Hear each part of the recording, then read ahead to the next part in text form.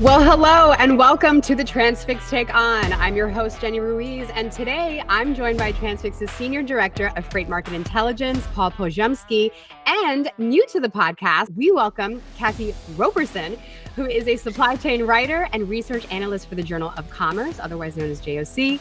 Now, Cathy pens a weekly newsletter on LinkedIn called Freight Forward, where she writes about the latest news from all ends of the supply chain and more. And today, they are both taking on the current state of freight. Not an easy feat, but I'm very confident that they can both do it. Welcome to the show, you two. Thank you. Thank you very much. It's a pleasure. Thank you. Yeah, so we've got a lot to talk about today, so let's get right into it. Now, as we close out Q2, just to kind of set the stage a little bit, the state of the markets were fairly stagnant with little movement in favor of a market swing. And on our weekly market update, we've been calling this a shipper's market since on Q1 and maybe earlier. Now, rates in May bottomed out at $1.49 per mile, line haul only. Tender rejections are also the lowest they've been, sitting pretty steadily around that 3% mark nationwide. And what was expected to bring some volatility to the market with respect to DOT Blitz Week and Memorial Day weekend didn't perform as we've seen in normal years. So I throw this to both of you. Do you think that May's performance ended up surprising you, or was it fairly on par with where you thought it might land? So I can start that. Basically, the first half of this year has been made out of two very distinct periods. Q1 was unilaterally a bearish quarter. We forecasted it to be for rates to be down, but we were surprised alongside most of the other participants by the size of the move. So for the record, tracking rates fell almost 25%, which is one of the biggest moves on records. Even more surprising considering the fact that this move happened after almost one full year of rates going lower and without really any major event like COVID happening. The second quarter was a little bit more ambiguous. So we also forecasted that rates on average would go lower. And to an extent, we were right. And when I say to an extent, I mean that national rates continue to weaken, although at a much slower pace. But that reality was made out of kind of two very different trends. Most of the country, and especially the North, was a continue on this trend of weakness, whereas certain pockets, the Southeast, the West, and the South, showed a lot more strength. And I would say that although we called for dispersion across the country between high performance and low performance area, we didn't quite expect the West and the South to be that strong. Okay, so if I can add to that, I mean, not only have the trucking rates been kind of low, so as air freight rates, ocean freight rates, rail freight, and so on. But the only thing that hasn't really declined is those parcel rates, and that's a total different beast unto itself. Let's just put it that way. But I agree. I mean, I look at the first half of this year as kind of being in a holding pattern. It seems to me like everyone was waiting for something to happen. Right. And we did have a few things happen. We saw a tentative agreement between the West Coast port workers with the PMA. Mm-hmm. That just happened within the past couple of weeks. We also saw the FedEx pilots come to a tentative agreement with FedEx. I've started calling this year the year of labor agreements, or the year of unions. So, I mean, we're still in that holding pattern, still waiting to hear what happens with between UPS and the Teamsters. We have some other labor negotiations going on at the moment, Yellow, and I think ABF may have come to a tentative agreement. I'm not sure, T-Force and so on. So we're all waiting to see what happens from those, but we're also waiting about on the market, the economy. Yeah. Are we going to go into a recession? Are we not? I noticed the that Chairman, the Federal Reserve Board Chairman Powell has said that, wouldn't be surprised to see 2 more rate hikes this year. And that's going to be interesting to see if that happens and what impact that will cause. Right. Yeah, no, well, absolutely. And I want to get into that. But, with regards to this being kind of the year of unions, Cathy, for you, what do you think this tells us about where the supply chain currently sits? Because this obviously feels like it's been a long time coming for both, port workers, for air freight. Where do you think we are right now? Are we kind of at a turning point? It certainly feels like it. Yeah. With the union negotiations, keep in mind the West Coast, the ILWU and the PMA, that contract expired in 2021. Okay. And the FedEx contract expired in 2021. But there is this, almost, if you want to call it this, a gentleman's agreement. The workers would keep working because we were in the midst of the pandemic still. And so the workers did keep working, but they also expected to be compensated for holding off on that negotiation. And they're not the only ones that's held off. So, that labor cost. And we're also still faced with a labor shortage across the supply chain as well. So I think moving forward, we're going to see higher cost throughout the supply chain, labor, warehousing, transportation, and so on. Yeah. Yeah. Paul, last we spoke in Q1, you, speaking of the Fed, correctly predicted that they would raise rates by another 25 basis points. And you were concerned that hyperinflation may take place as a result if this continued, which, if it will continue with these next 2 rate hikes, we'll see. Now, as we record this, we're just a week out before the Fed meets again to decide if they'll set another increase. But where we sit today, there's about a 65% probability of raising rates for July. But I'm hearing that the likelihood closer to the meeting could mean no rate increases and a larger pause for up to 3 years. Paul, for you, where did Q2 net out with regards to how the Fed handled inflation? So the Q2 was actually, as well as Q1, we had a spell of high predictability moves from the Fed. So the Fed expressed the rules of the game very clearly. And although there was a moment of doubt in Q1 where the financial system was stressed with SVB, First Republic, and a few others, where the markets briefly speculated that the Fed would stop raising rates for a while to let the system settle, that speculation ended very quickly. And so far, it was relatively easy to forecast what the Fed would do, including the last action, which was last week, where they paused hiking rates. Now, as things stand today, the odds for another hike in July stand at about 75 to 80%. So there is an overwhelming consensus that the Fed is going to raise rates in July as of today. Those rates, you're right, Jenny, change the closer we get to the date of the event itself. But the interesting point is that as things stand today, markets are not pricing a second rate hike until the end of the year.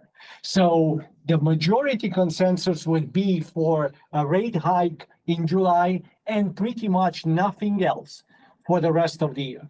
Now, there is a lot of wishful thinking in that statement because, as you remember, we had a conversation a couple of months ago about, market expectations against the core trends of inflation. It is true that nominal inflation went down recently and actually surprised on the downside.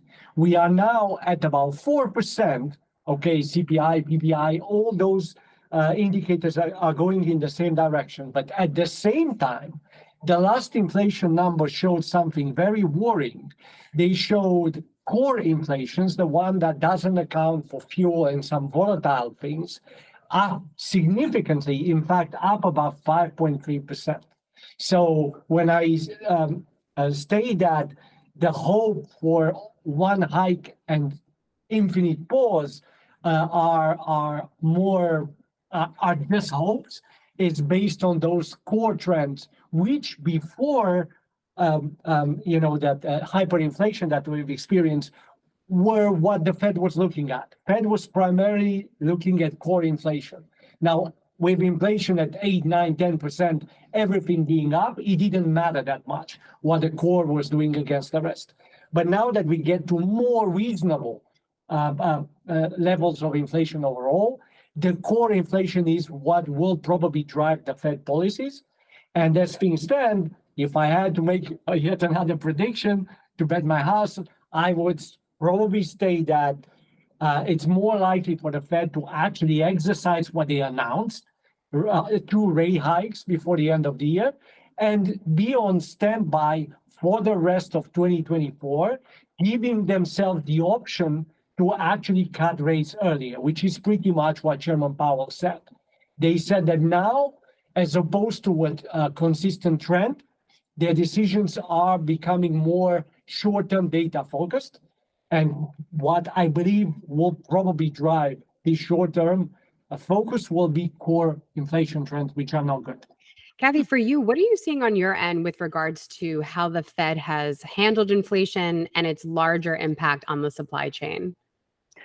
I think with each of the rate increases, that just makes cost go up even more. The ability to borrow, particularly when you look at shippers towards the replenishing inventories. Now they're not going, they're not going gangbusters on replenishing inventory. Instead, they're kind of ordering what they need, new seasonal stuff. Right. But borrowing money to pay for that is getting costlier. And then to bring it in, again, all the supply chain cost added to that. So it's getting more difficult for shippers and, those payments and such as that. So what do good shippers do? They kind of pass that on to their customers. That whole domino effect, that supply chains have. It's just pass that cost all the way down to the consumer at the end of the day. So again, I keep bringing up recession because that's what I get asked a lot is, in your opinion, are we heading towards a recession? And I'm not an economist by any means. I like to call myself an armchair economist, but I abide by the classic definition of a recession, which is 2 consecutive quarters of negative growth, GDP growth. And I really don't see that happening at the end of this quarter. So for it to really occur, we're going to have to see it in the second half of the year. I don't know. I don't know because it's looking like peak season is going to be a rather muted, not much of a peak season. Everyone has pegged their expectations, their hopes of a not much stronger, but a stronger second half as compared to first half. Not seeing much of that either. So fingers crossed, that we do see some pickup. Yeah, fingers crossed indeed. I mean, even with produce season, it's certainly something that started off really slow. Yeah. And now we're just starting to see what are we in June, July, right? This uptick in produce with regards to the Southeast and the West and the South. So it's almost like we're in this new cycle of the market and we just don't know how to adjust to it yet, right? Now that's a very good point. You're exactly right. I mean, here in Georgia, the weather has really impacted the produce season. I mean, peaches were wiped out. The peach crop was basically wiped out. However, we're beginning to see some stuff come in. But yeah, it's like a month or 2, sometimes 3 months behind where it's traditionally been. So maybe for the overall supply chain market, maybe that's what we'll end up seeing as well. Well, while we're here, do either of you see an uptick in volume related to produce during maybe the earlier part of Q3? Or do you feel like July 4th is going to be kind of like that last hurrah for a big boom of produce? I say no, but I want to hear what you both think. I think it's going to be later in July. Yeah. When we see the big tick up. Yeah. I mean, at least for this area, the southeast area. So I don't see yet at the granular level much hope for, a pickup in produce season overall. I see a lot of dispersion. So we are starting finally, after a few decades of trending, climate change indicators, we start to see a dislocation of the growing season between the East and the West. I mean, this has been going on basically since the 60s, and it is a straight line.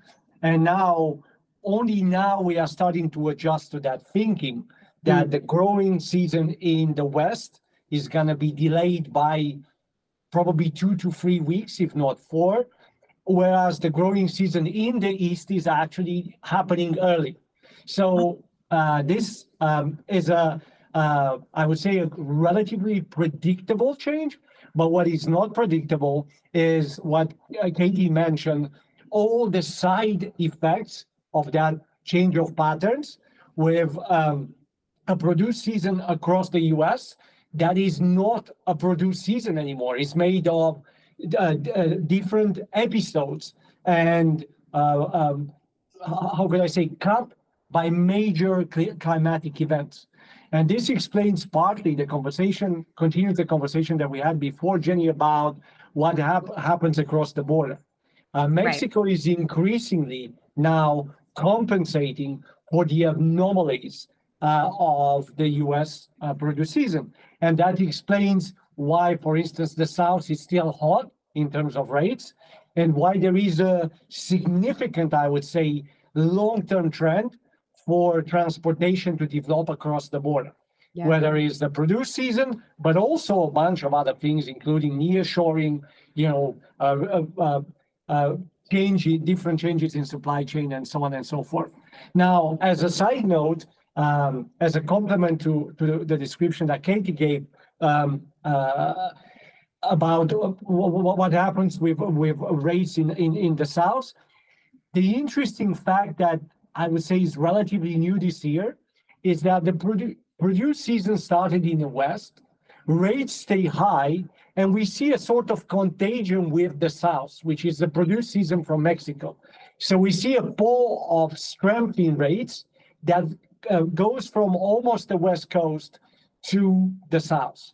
And again, if the past is anything to go by, if the current trends, we extrapolate them forward, this is more likely to happen from now on a regular basis.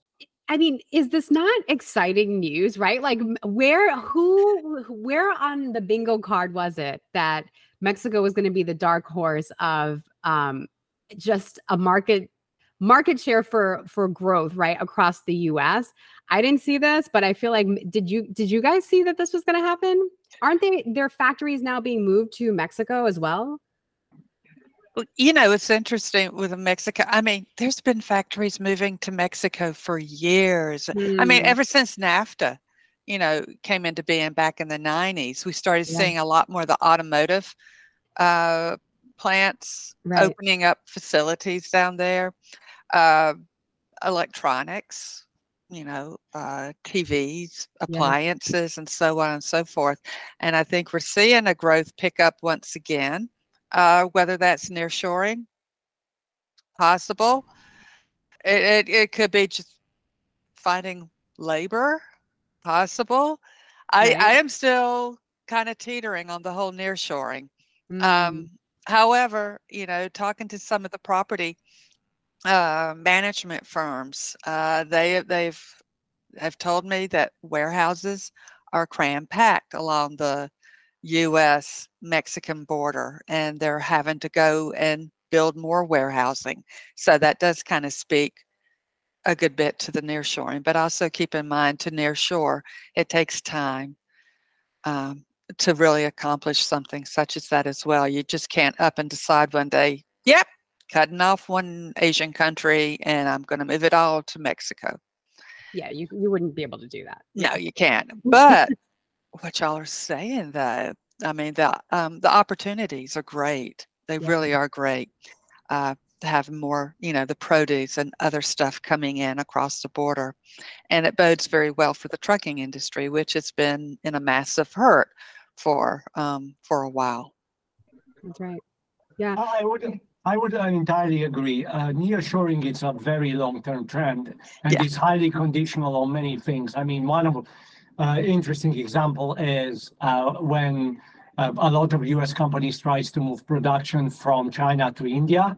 That is a kind of cautionary tale of how difficult it is to actually move production from countries where you build an infrastructure, an entire infrastructure for decades. That being said, I would say that I'm probably more bullish on nearshoring in Mexico, if anything, because by default, the world seems to be changing in that direction. So whether it makes economic sense in every case to nearshore, for instance, high-tech production in Mexico tomorrow, I don't know. But if the options are becoming fewer and fewer, then certainly that long-term process that is conditional to many things gets accelerated. So from what I see today, Mexico has a great opportunity to capture some of that nearshoring trend. How much will they capture depends on many things, including their ability to actually set up the right conditions and the infrastructure for this production to happen.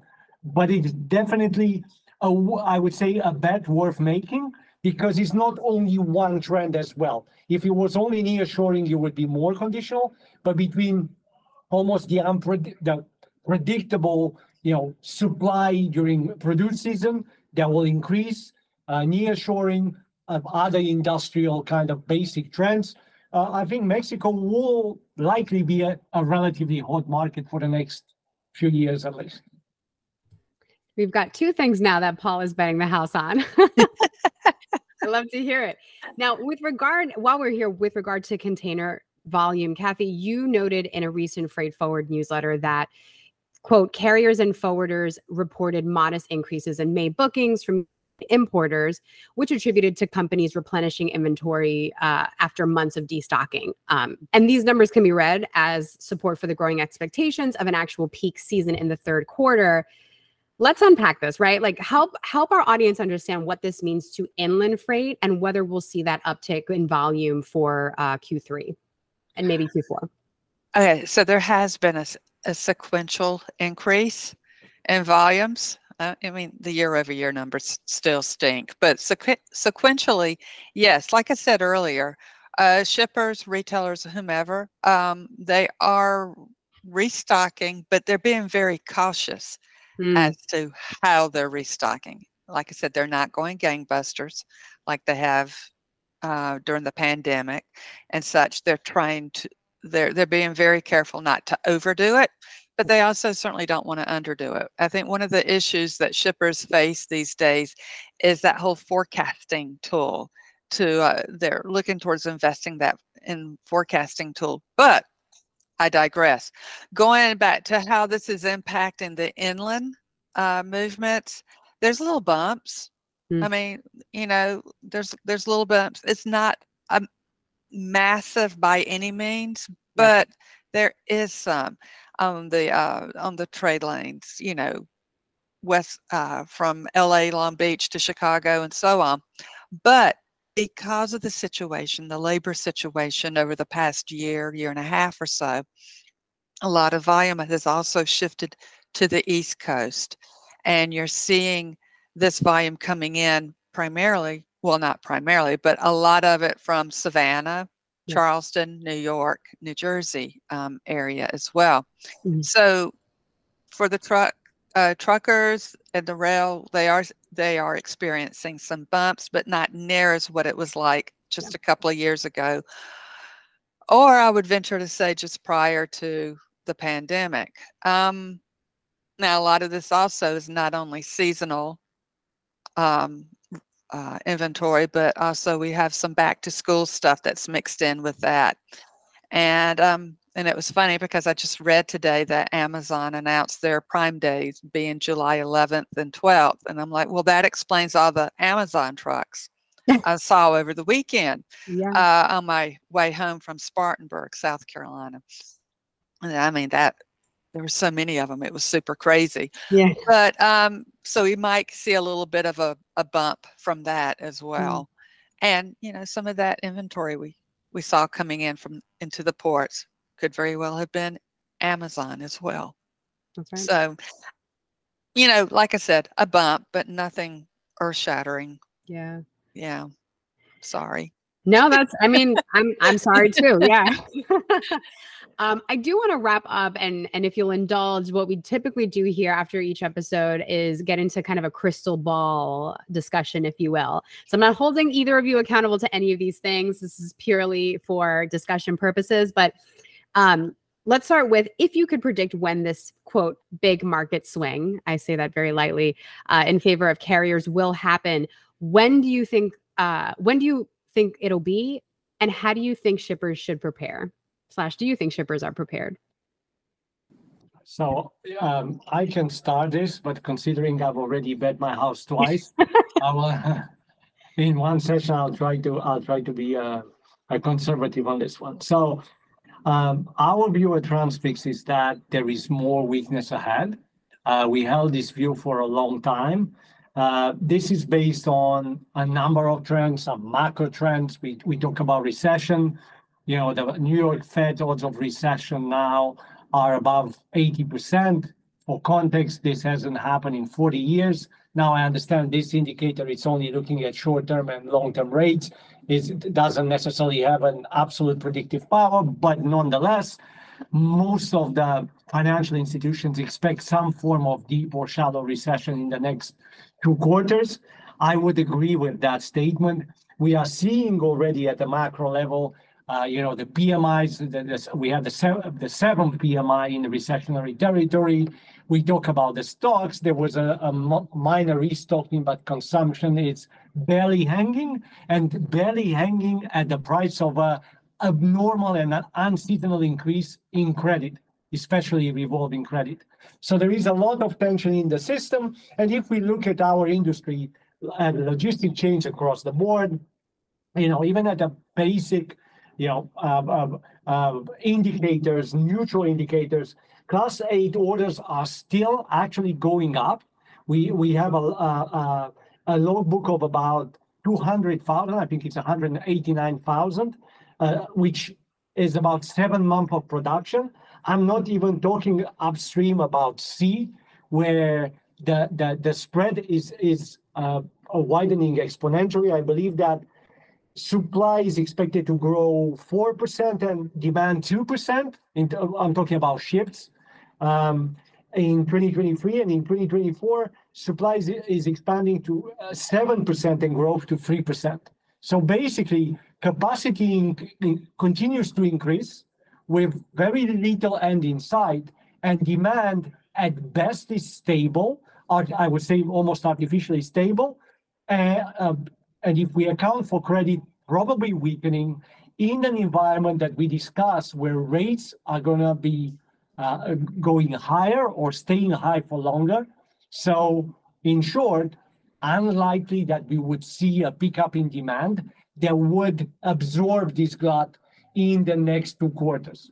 That being said, and this is where I put some moderation so I don't lose 3 houses in a row, there is a phenomenon that is happening that is actually also unprecedented. We have never been in a trucking recession for a year and a half with full capacity on, which means that the capacity reduction is imminent, and we are certainly seeing anecdotal example of that happening, meaning that at some point supply will have to adjust. And we think the point is now, as all those conditions are maintaining the pressure on the industry, and people cannot hold hold it together anymore and are throwing the towel. Small operators as well as big operators. And we certainly heard, several names either throwing the towel or about to throw the towel. So because of that, even though we continue to think more weakness in the next 2 quarters, there is a chance that if capacity adjusts brutally, for instance, Cathy mentioned yellow.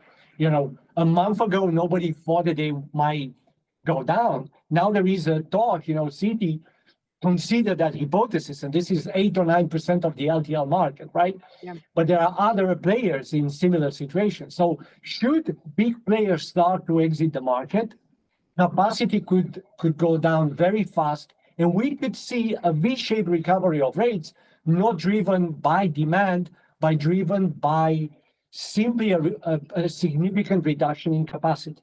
Should this happen, what we have to keep in mind is that what we're seeing now with regions moving in opposite direction in terms of rates should happen to an even bigger extent. We should see more dispersion and volatility, with potentially the West and the South rates going even higher and the Midwest barely benefiting from the reduction in capacity. So not, I would say the aggregate number should probably go down rates for the next 2 quarters, but with a major risk for brutal adjustments and regional dislocations.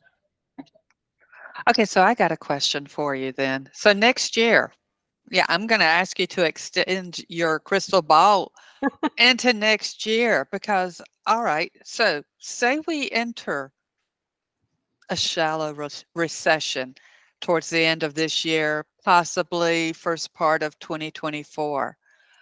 How long does it last? When does demand, and demand for me is me, the consumer, and the shipper, when does that pick up? When do we start calling our good buddies at the trucking companies or Transfix going, hey, help? So this is the $1 million question, Cathy. I think the true, the answer is nobody really knows. The reason why nobody knows is because although we can talk about recessions in an aspirational way, and this is what the Fed is conveying when they talk about soft landing. I don't know what soft landing is, and for sure, I have very little confidence that the Fed can deliver a recession or customized recession, a soft recession on demand. So typically when a recession starts, that's all we know, that it has started and it has a mind of its own and the path that nobody knows ahead. My feeling, my intuition, and I want to preface that by saying that I am no trucking expert in any shape or form. My experience in trucking is rather small, but I do have a long experience in the markets, in the financial markets. And having lived through a couple of such recessions, I know that one thing, that when we enter them, they are often a factor of the pressures that were built into the systems before we entered. What I mean by this is that what I see our system, when I see how our system performs right now, I am worried about the depth of the recession. Once again, we talk about the consumers. They've been holding, our economy together for a long time, but at a very high cost, at the cost of a debt that's been increasing systematically, including in the first quarter of this year, which is once again unprecedented. For the last 20 years, people have been paying their credit card debts in the first quarter of the following year. That hasn't happened in 2023. And we are building pressure into the system in the same way as in the trucking industry. Rates are going lower and lower, margins are going lower and lower, and sometimes negative. People hold it together, but this is only increasing the pressure. Capacity is still high. Rejection rates are at 2 or 3%, and even when they bounce at 3 or 4%. That's telling us where we're at. We're talking about, we saw a bounce during DOT week. It was insignificant in the big scheme of things. So the system has built so much pressure that if we were to have a recession, that recession could be anything but shallow. Now, we might be able to avoid it and, deal with this glut over, a soft period of time, a long soft period of time. But again, this is basically just aspirational. And frankly, I have no idea whether this would, how this would play out. Well, that was quite a bit to figure out. I mean, you took him into 2024. I wasn't even thinking about that, but I love that you took him there. As we close out, last question for both of you. I know we've covered a lot today with regards to, inflation, recession, and a pending carrier purge that could happen for Q3 and I think beyond. Are there any other macroeconomic factors that either of you are really keeping a close eye on, whether it's, fuel in the EU or oil reserve in the EU, things like that? For me, I keep watch on the PMI. Yeah. I think, and even into Q3 and Q4, because a lot of that, and that's usually a very quiet time anyway for manufacturers. But if you start seeing upswing, could mean 2024 may not be so bad at all. I'm hopeful, I'm optimistic, but I have my doubts as well. That inflation is a big worry. And I do appreciate the conversation, the discussion that Paul had on that. I certainly learned a good bit there. But other than that, the standard economic data that's out there, as well as some of the indices that I follow also. Yeah. What about for you, Paul? I would agree. I mean, there isn't anything specific that I follow. I would say that my current focus is mostly, as Cathy said, on inflation, because ultimately this is what's driving the Fed's policies and whether we're going to end up, in a constrained financial system that will lead to a recession or not. So I think that especially core inflation, which I mentioned, is kind of getting wild right now. This is one of the main indicators that I'm watching as well. For me, in terms of rates and where our industry is going, one thing that I'm watching closely as well is supply. What is going to happen to Yale? What is going to happen to Next? What is going to happen to several big players and smaller players? Right. When will we see, a significant reduction in supply that could rebalance the industry?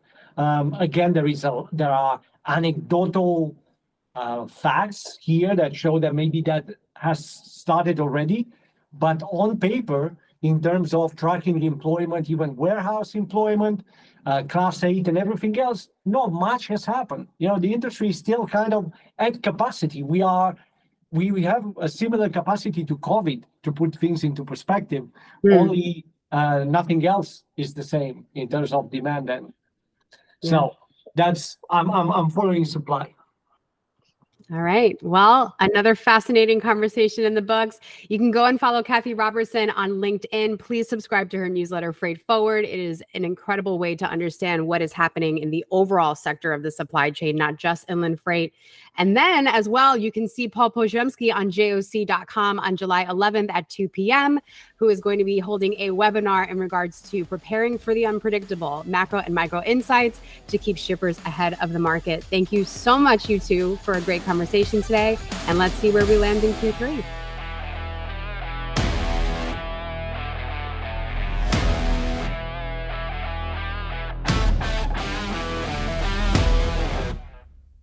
All views and opinions expressed in this podcast are those of the speakers and do not necessarily reflect the views or positions of Transfix Inc. or any parent companies or affiliates or the companies with which the participants are affiliated and may have been previously disseminated by them.